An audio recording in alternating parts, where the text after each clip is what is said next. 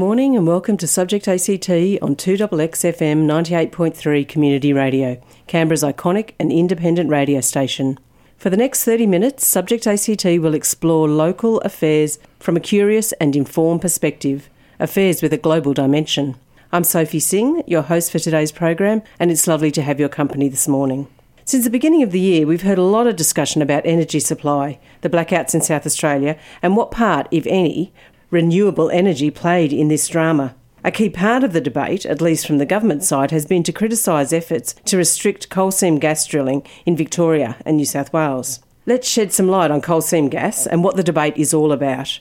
Our guest this morning is a long-term environmental activist, Canberra local Claudia Caton. Claudia has campaigned for many years against logging old growth forests and more recently against coal seam gas drilling on agricultural land. Claudia's particular focus is on the risk posed by coal seam gas drilling in the Pilliga. Hi Claudia, it's lovely to have you with us this morning. Thanks for your time. Sophie. Thanks. Claudia, you're obviously passionate about the Pilliga, the environment and the people. A lot of us, including myself, have never been to the Pilliga, so I'm hoping that you can set the scene for us. Where is the Pilliga? The Pilliga runs west of the Newell Highway between Gunnedah and Narrabri, and it's a long stretch. That's 110 k's of highway. Not all of it is the Pilliga, but the Pilliga stretches west in a vast area of scrub that covers about 3,000 k square, and it's the largest continuous bushland left in New South Wales. The geology is mostly sandstone, which creates some amazing outcrops here and there, but it is largely fairly flat with fascinating dry creek beds covered in interesting, sometimes intriguing scats and tracks. Apparently there's about 900 plant species, but the dominant ones are the cypress pine and the she oak, amongst others. It's a vast tract of land. Why is it called the Pilliga? What's the meaning of the word Pilliga? It was derived from the Gomeroi word Billiga, meaning swamp oak, or possibly another casuarina she oak that dominates in the Pilliga. Are the cypress and the she oak, are they large trees? No, it's not a deep montane forest. It's open sclerophyll. There are more heavily forested areas in the valleys and so on, but it's actually quite amazing as you walk through it to really change your sensory and visual perspectives, because you're looking at the minutiae and then suddenly to the distance when something catches your ear or your eye, keeps you on your toes in that way. How do your senses experience it? When you go into the Pilliga, what are the sights, what are the sounds, what are the smells? How do you experience it? Well, one time when I was there, because it's just such a vast area of forest, if there's a bit of wind, that will dominate all the time. And I kept on thinking I could hear human voices in it, even though there was absolutely not another living soul around. I thought there were people there, or occasionally we'd hear a car coming, which was only one time correct, but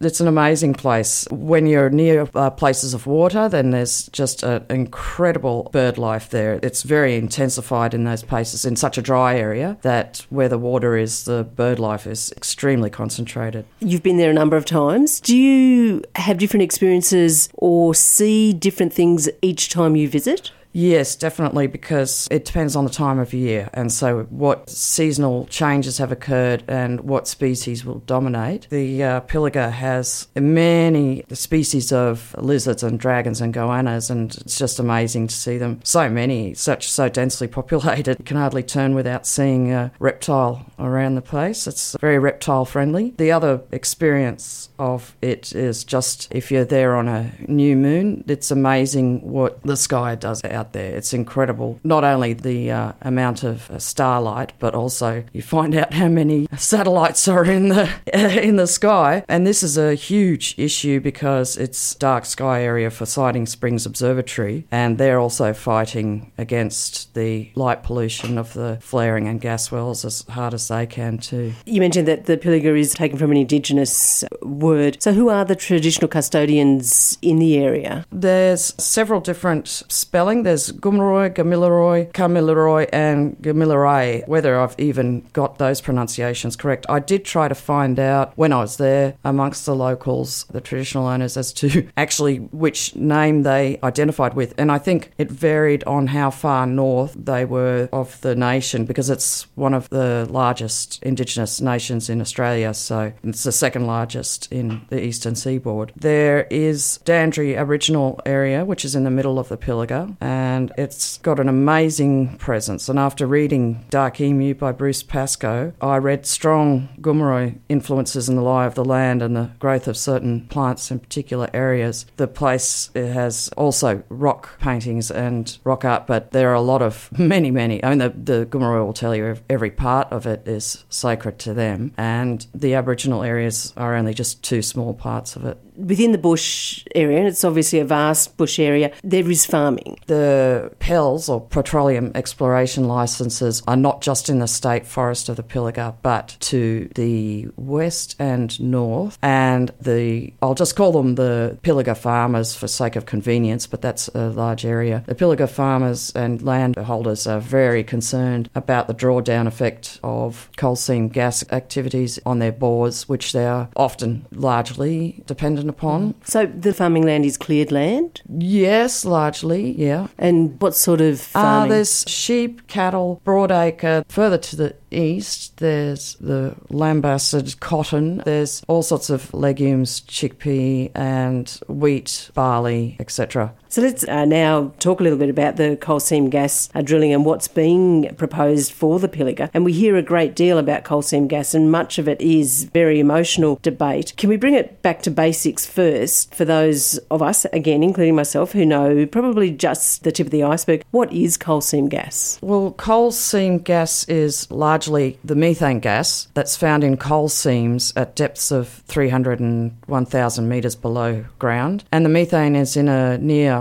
liquid state within the matrix of the coal formation. And in the Pilliga case, this coal seam is in the Gunnedah Basin, laid down in the Permian age about 300 million years ago. And hydraulic fracturing, or fracking, is high pressure injection of sand, water and chemicals into the well to release gas flow to the surface. They're both as bad as each other, but fracking is more likely to release contaminants into the aquifers or even cause aquifer collapse, although I think both can. Both extraction methods are renowned for well casing failures, resulting in contamination both above and below ground. So fracking is one form of extraction. So, sorry, what was the other form of extraction? CSG, coal seam gas.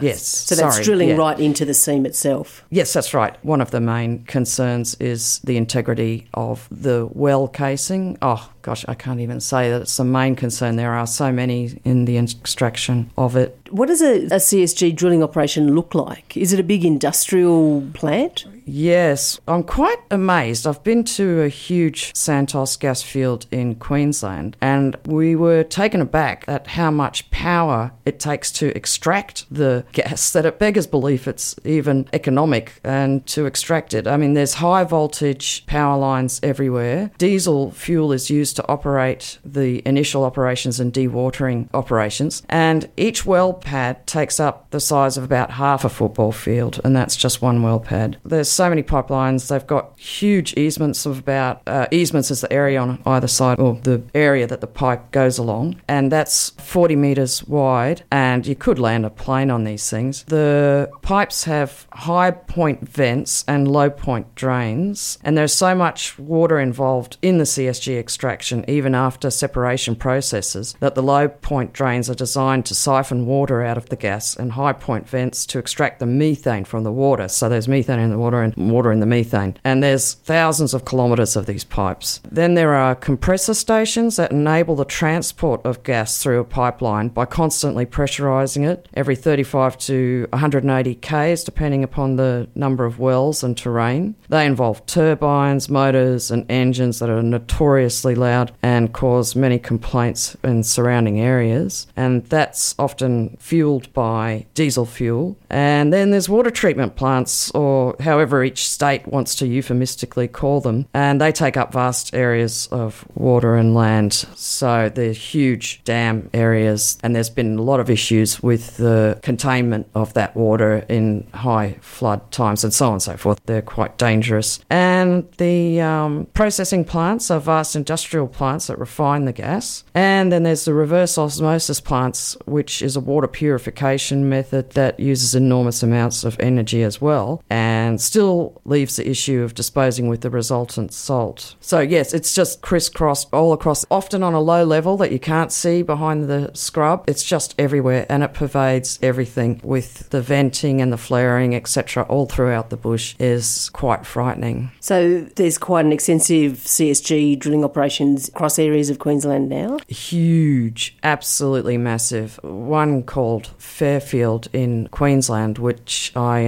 went to with some Pilliga farmers a couple of years ago, is 2,000 square kilometres. And the environmental risks that you mentioned, the risks to the aquifers, is that damage already happening where those operations are now in place? Well, yes. There's been apparently quite a few spills in the Pilliga already. There were spills back in the Eastern Star days, and then even in the Santos days. I think about half of them, the experimental drill wells, had leaked in some form of another. I've seen one of those spillages, and it's just encrusted with salt and nothing can grow, it's dead. But also what they're finding, and I think it's been 9 years since that spill, that it's actually growing. The dead zone is actually growing. And then there's that underground gas methane explosion that occurred in California last year that took 4 months to contain. And they've got them in Queensland now, I believe. And that is quite frightening because that had a bigger carbon footprint than the spill in the Mexico Gulf. So that was pretty frightening. Claudia, do you think that there is any way that CSG drilling can be done safely? Not from what I've seen and what I've read. If you follow the path of the processes all the way, it would cost them too much to do it safely. I just absolutely cannot see how they could get any money by doing it in the most environmentally sound, world's best practice. Flimsy pipes, corroded well casings. Well casings are made of concrete amongst other materials, but they erode very quickly with the sands and the corrosive materials that come through them. And sometimes the pipes have 5-year guarantee on them, and the average life of a well is 15 years. And there's so many risks. The main issue is water at every point of the process. Each well extracts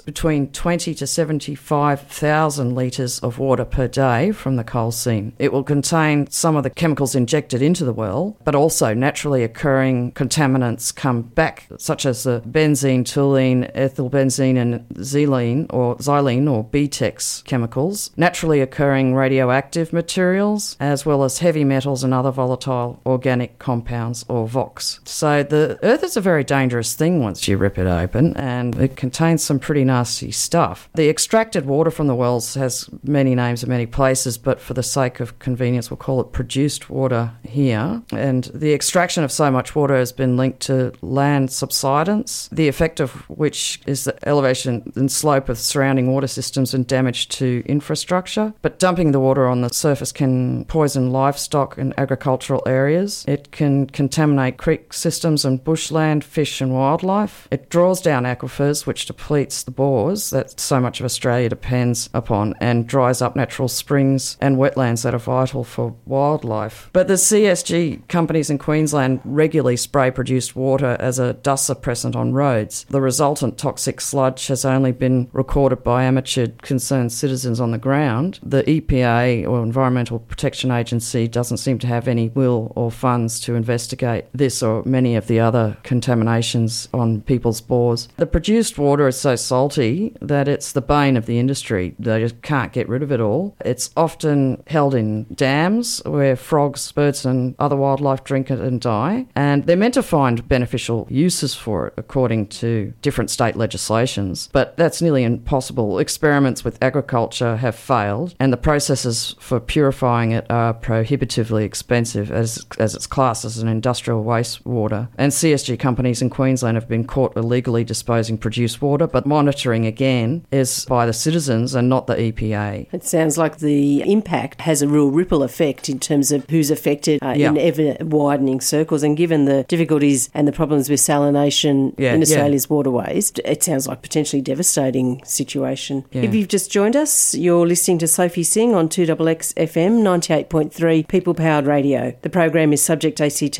your local current affairs program, and we're with you every weekday from 8:30 to 9am. We're talking to Claudia Caton. Claudia is a long-term environmental activist and Canberra local, campaigning to stop coal seam gas drilling in the Pilliga. Before we talk more about specifically what's happening and what's proposed for the Pilliga, let's enjoy a song, Good Morning Bougainville by Alistair Hewlett, not about struggle against coal seam gas drilling, but certainly about a very significant struggle with a mining company at the centre. This is Good Morning Bougainville.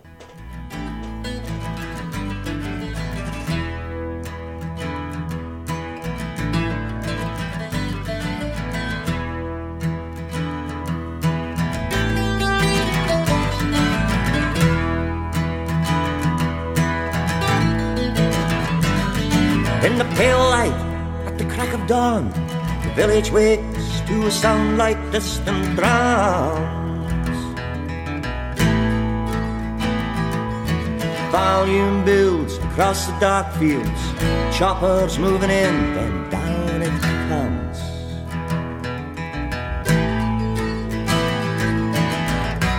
Foreign aid, Australian made, death squads trained in Dunton, dropping hand grenades.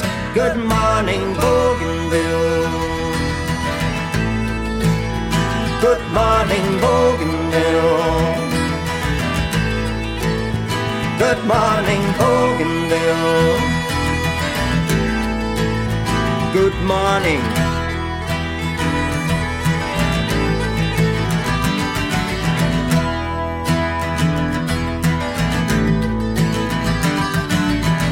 Show post with the crumpling smile says, bury the shame file, don't mention Bougainville.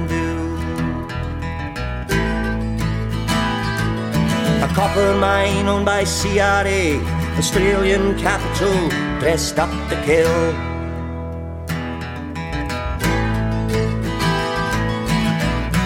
Users use and losers lose.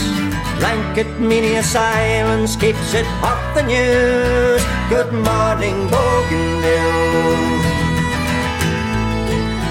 Good morning, Bougainville. Good morning, Bougainville.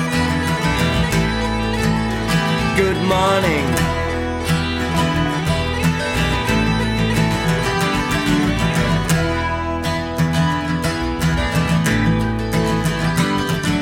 Send the word to Parliament Hill, pull Australia out right now from Bougainville.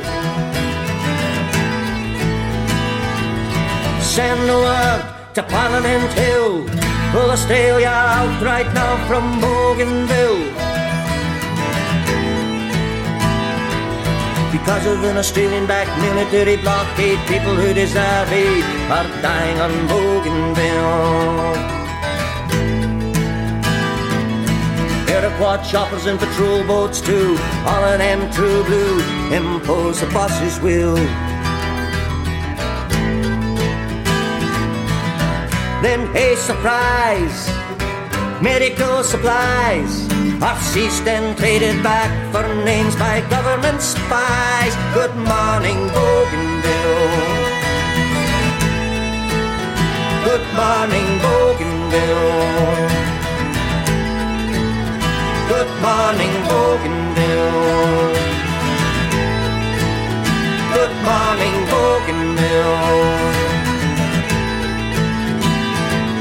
Send the word to Parliament Hill, pull Australia out right now from Bougainville.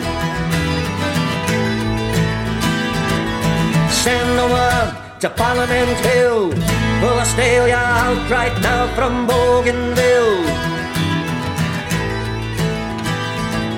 Send the word to Parliament Hill, pull Australia out right now from Bougainville. Send the word to Parliament Hill, pull Australia out right now from Bougainville.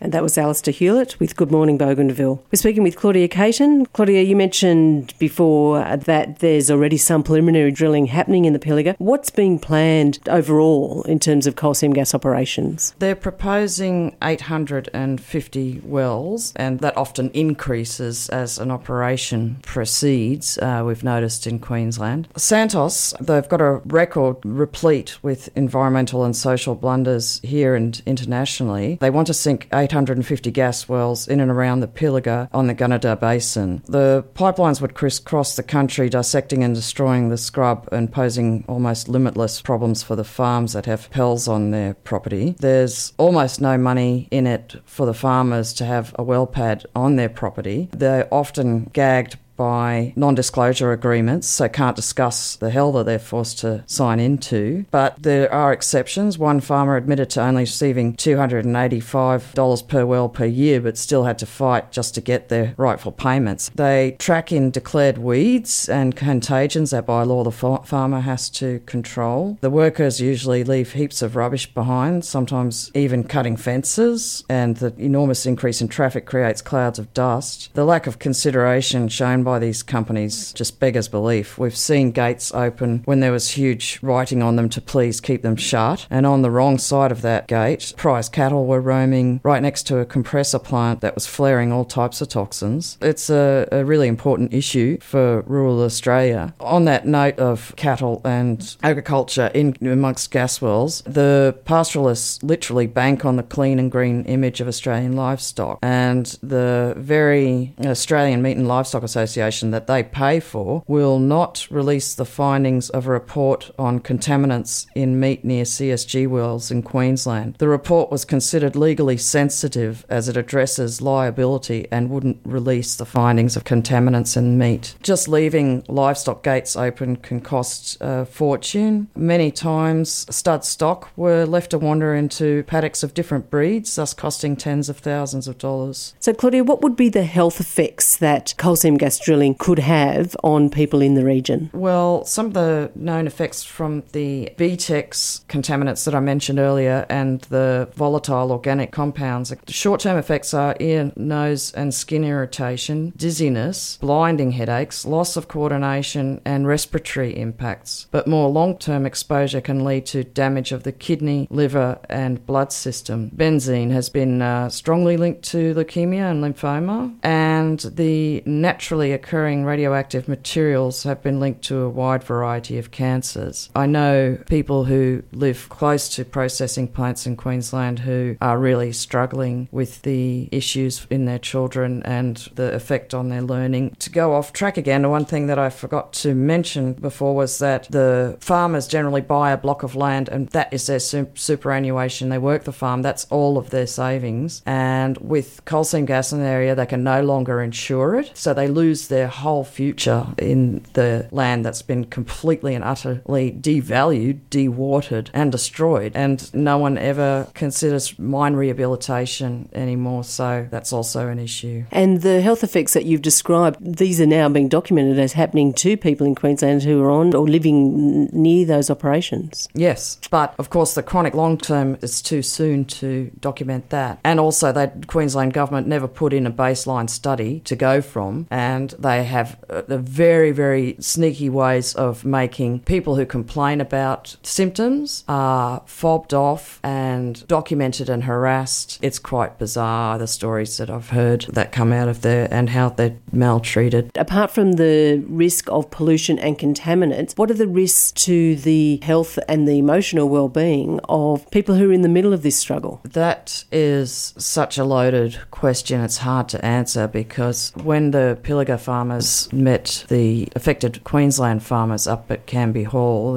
a couple of years ago, we walked away feeling like we'd just had our souls ripped out of us. The depression and sense of disempowerment was so palpable. Their anger, their frustration, and these weren't just farmers, these were also just general landholders who just wanted a retired, quiet life. They were all gutted. It was just very, very upsetting. And of course, and this is a daily strain, and there's families who have to suffer flaring toxins, and their kids have bleeding noses, they get very, very ill. Yes, I could talk to you about the health issues, and that's just a part of it, but just trying to negotiate against big business lawyers, and if they want to take something to the land court, that's all the way, in Queensland's case, all the way in Brisbane, in the big smoke, they would need lots of money to back them up, and nobody has the time and the energy to actually demand their rights as a landholder under these circumstances.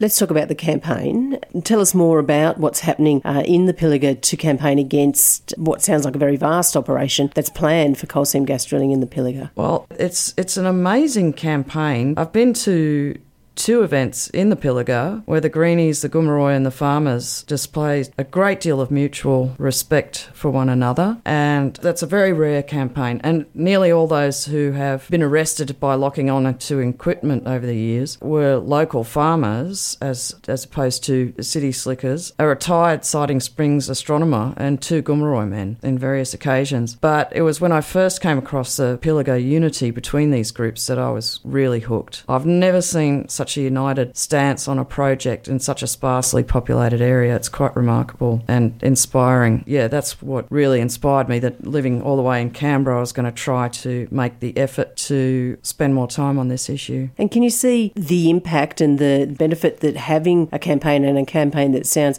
has brought a great deal of unity among the different groups that are opposed to coal seam gas drilling? What impact that's having in the Pilliga? And I imagine part of that is just the benefits to the emotional well-being, that people don't feel quite so alone. Yeah, it's a huge benefit because the coal seam gas companies deliberately divide to conquer these communities, and there's organisations like Lock the Gate that deliberately go out of their way to try to galvanise the communities. It involves discussion with traditional owners. They go door to door knocking to discuss the issues with landholders and so on and so forth. And it's a really galvanising community movement, I think, and it's a very important one. And as soon as people find out what the industry really is about and cut through the spin, then they are invariably on side when they see the evidence. Claudia, it's been great to have you with us this morning. Thanks for being here. It's been a really interesting conversation, and thank you for your time. I appreciate it. Thanks so much, Sophie. I really appreciate that. You've been listening to Sophie Singh on Subject ACT, your local current affairs program on 2XXFM 98.3 Community Radio. This morning we've been speaking with Claudia Caton, long-term environmental activist, about coal seam gas drilling and the risks posed by this in the Pilliga. Join us each weekday on Subject ACT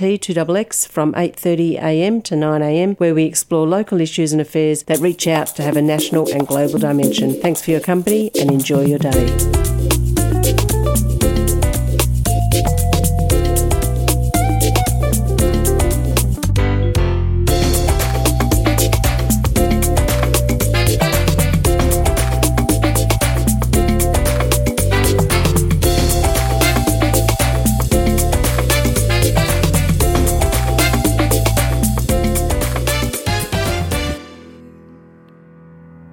Red, gold and black and blue, I look at the mountain's eye, I look at you. Where is your mother?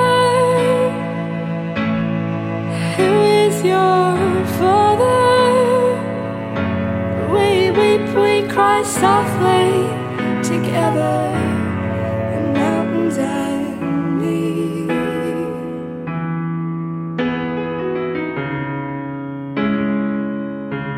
Your blood courses through my veins like the streams run down your face. I'm dreaming what